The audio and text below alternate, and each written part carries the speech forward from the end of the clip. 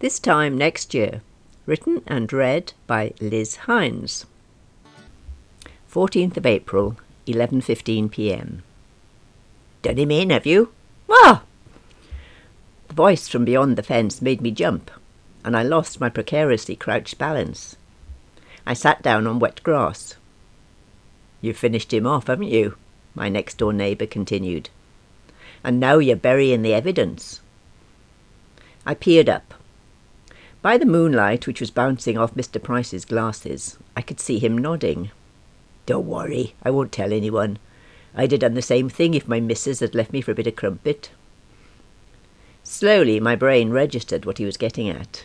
Oh, no, I haven't murdered Brian. I was just, I stuttered, burying the gerbil. Yes, the gerbil died. And you're burying it in your nightie? No, in a plastic bag. Why would I want to use... I glanced down and saw that the torch, which I had dropped when spoken to, was spotlighting my fallen open dressing gown and exposed bosom.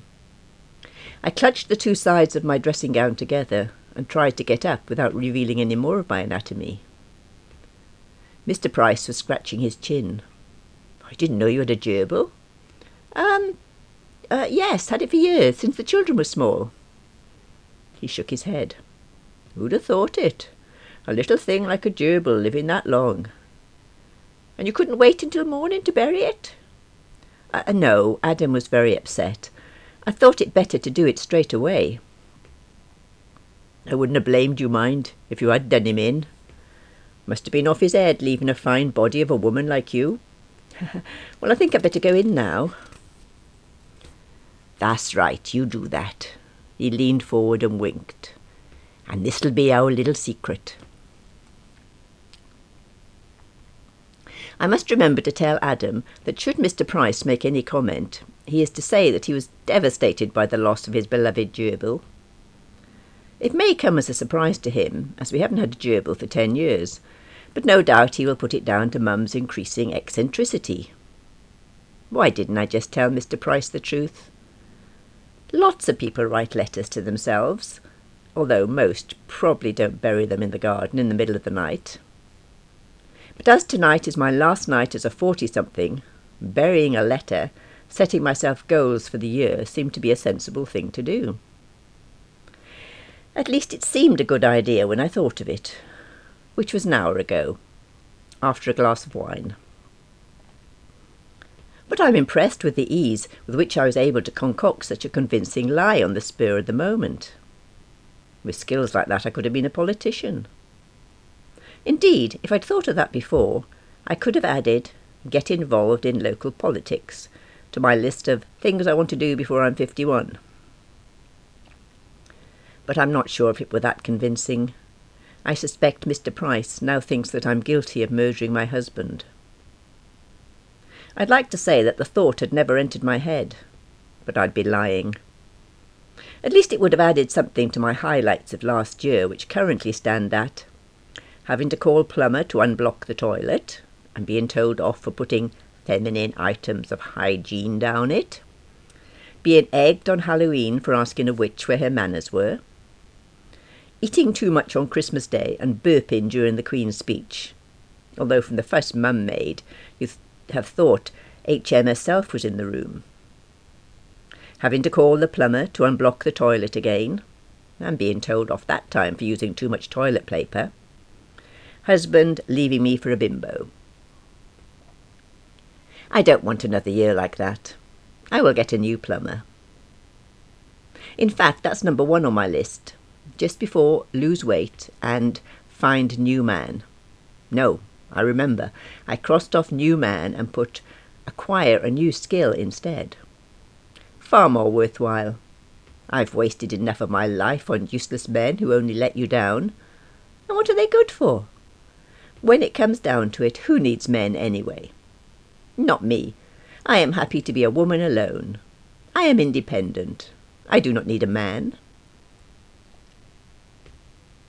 11:55 p.m. In 5 minutes I will no longer be able to say that I am in my 40s. I will be 50. 50! That is so old. How am I ever to find a new man when I'm old and past it? Not that I want a new man. I really only want my old man. But he's chosen a 28-year-old bimbo in preference to me, and I've accepted that. Although, how you can have a meaningful relationship with someone who doesn't know the complete words to YMCA is a mystery to me. Being 50 will be fine. How much different can it be to being 49? 12 midnight. Oh, I'm not sure if I want to wake up in the morning. I wonder what my obituary would say. Alison Turner, aged 50. I would forever be recorded as being 50 when I died without having lived to enjoy it. If you can enjoy 50. That would be very unfair. Not only to me, but to my children. And my mother. It's probably best for everybody if I do wake up in the morning. I don't want to be responsible for an error in perpetuity. 15th of April, my 50th birthday. 7:50 a.m. Cards received from Mum and Dad, flowery. Daughter, with ancient Native American quotation. Pippa, arty. Bev, rude. Brother and sister-in-law, cute, her choice without a doubt. And great-aunt Millie, to 5-year-old nephew. Cards missing, 2 from son, predictable, and husband, admittedly ex, but did think he might send one anyway, as it is a special birthday, and I am the mother of his children, with whom he spent 23 years. And they can't all have been bad, surely. Other letters received, 3. 2 offers of a loan in return for a small percentage, probably of my soul, and 1 letter from the solicitor, enclosing my decree absolute. The solicitor had said it wouldn't take long, but I hoped it would take longer than this. But I'm not going to let this bring me down, especially not on my birthday. It used to be breakfast in bed, with a daffodil in a milk bottle on the tray, followed by a birthday bed romp. The last time I got a cup of tea and a perfunctory peck on my forehead. Should I have read the signs? No, I will not think maudlin thoughts, not on my birthday. Later. I was about to leave for work when there was a knock on the door. I opened it to find a delivery boy almost hidden by a bunch of roses. My heart leapt. My husband has had a change of heart and realised that a mature woman is far preferable to a flighty young thing, and he decided flowers would say this better than a card. My shaking hand made it difficult to open the envelope attached to the bouquet. My heart sank as I discovered it was from my daughter and son. Instantly I felt very unworthy of the title Best Mum in the World. After yanking my heart back up to its correct position, I rushed for the door, leaving the flowers in the sink with last night's dishes. It took ages to find a parking space, making me very late for work. When I arrived, wheezing impressively, young Mr. Davis and Muriel were already in the office. "Sorry I'm late," I panted. "Well, you're here now," Muriel smiled sweetly. "I had a lot of extra post to open this morning," I hinted. "Never mind," smiled young Mr. Davis, "but perhaps you could answer the phone that's ringing."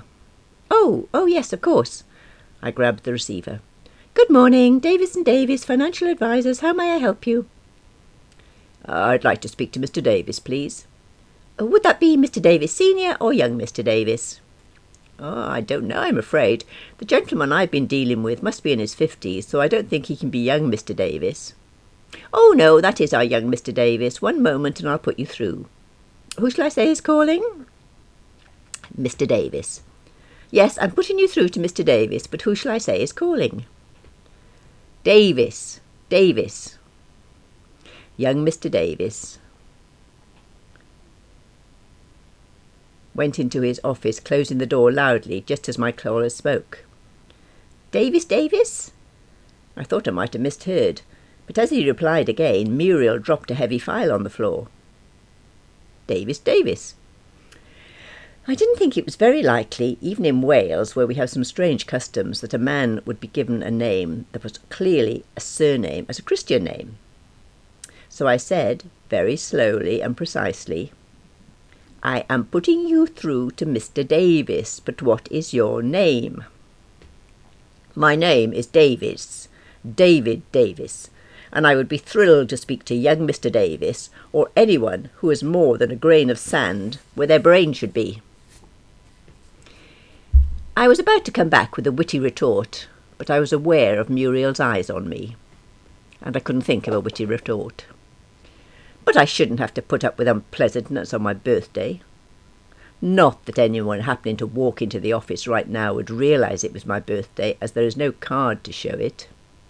I don't understand. Muriel always sends me a card, and I'm sure I might have mentioned once or twice that this was a special birthday. Now I'm all alone in reception drinking my coffee, and I'm finding that coffee tastes very bitter when nobody loves you. 11:25 a.m. Very late end to coffee break. They do love me after all.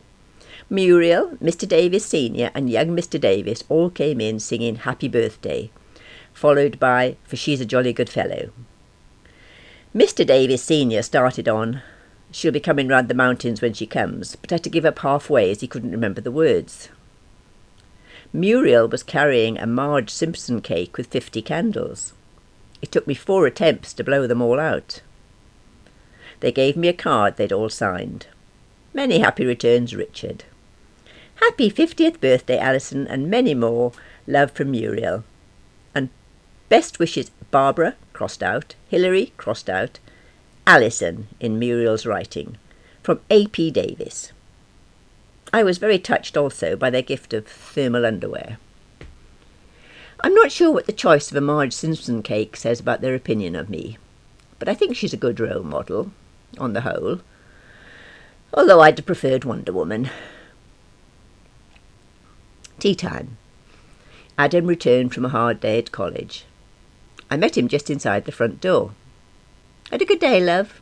Many lectures today. One. What's for tea? There's a pizza in the fridge for you. I'm going out for a meal, remember? He wandered into the kitchen and opened the fridge door. Big spicy meat, good. At least that's what I think he said. It was hard to tell with his head buried in the fridge. Then he headed for the lounge where my cards were displayed. I followed. He looked round, his brow furrowing. He's remembered, I thought. Where's the remote? I sighed. In the drawer, I expect. I bought you a pizza as I'm going out for a meal. If you remember, Adam, I told you Pippa and Bev were taking me out to celebrate my birthday. He stopped rummaging in the drawer. I could hear the penny turning the cogs. Oh, yeah, happy birthday, Mum. Thank you, darling. I held out my arms for a hug. He leaned forward far enough to allow me to grasp him for a moment before he pulled away. Oh, won't be a minute, he said.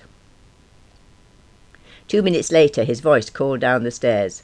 Mum, there's wrapping paper on my bed along with the sellotape, scissors and a pen. Ah, thanks, Mum. I'm nothing if not prepared for my son. He returned 5 minutes later and handed me a parcel.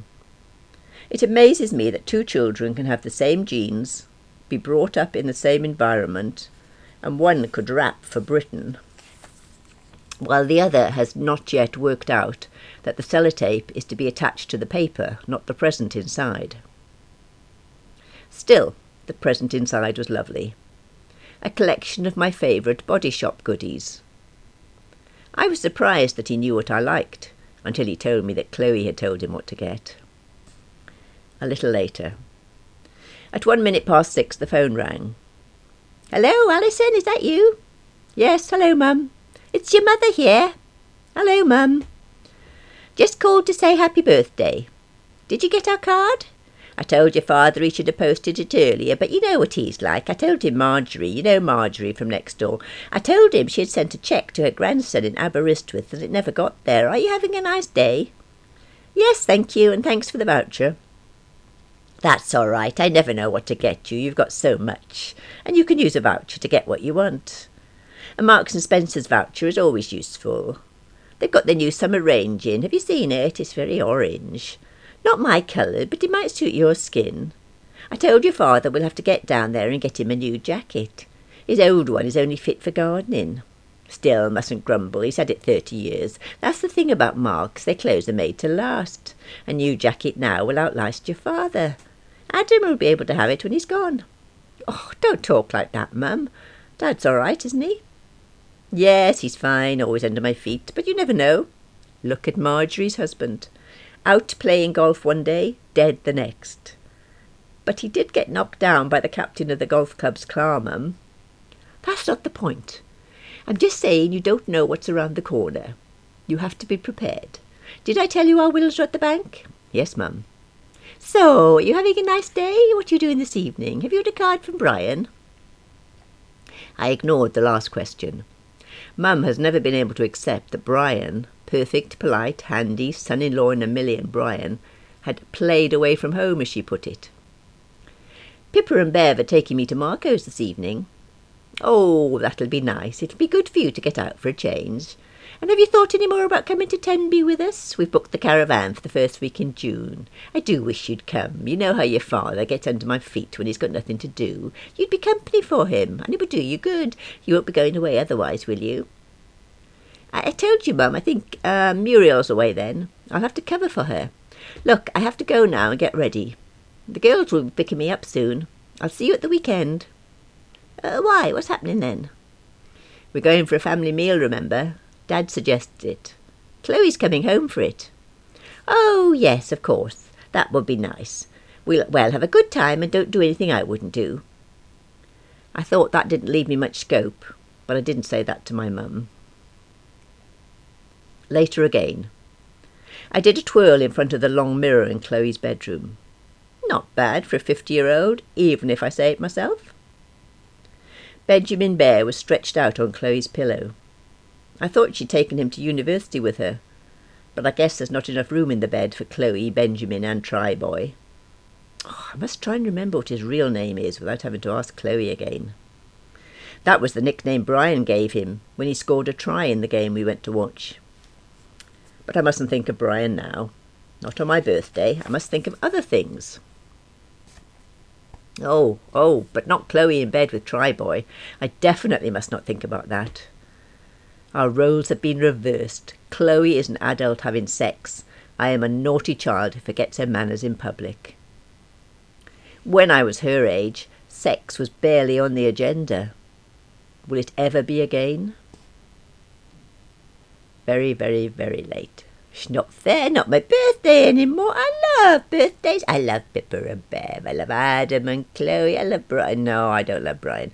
Brian is a lying, cheating rat. I don't love Brian. Brian has dimples when he smiles. He doesn't smile at me anymore. Only at Bimbo. Brian left me for a bimbo. Don't love Brian. Love me. I'm new woman. No, Pippa and Bev are making me new woman. No, that can't be right. Don't want new woman anyway. Want Brian.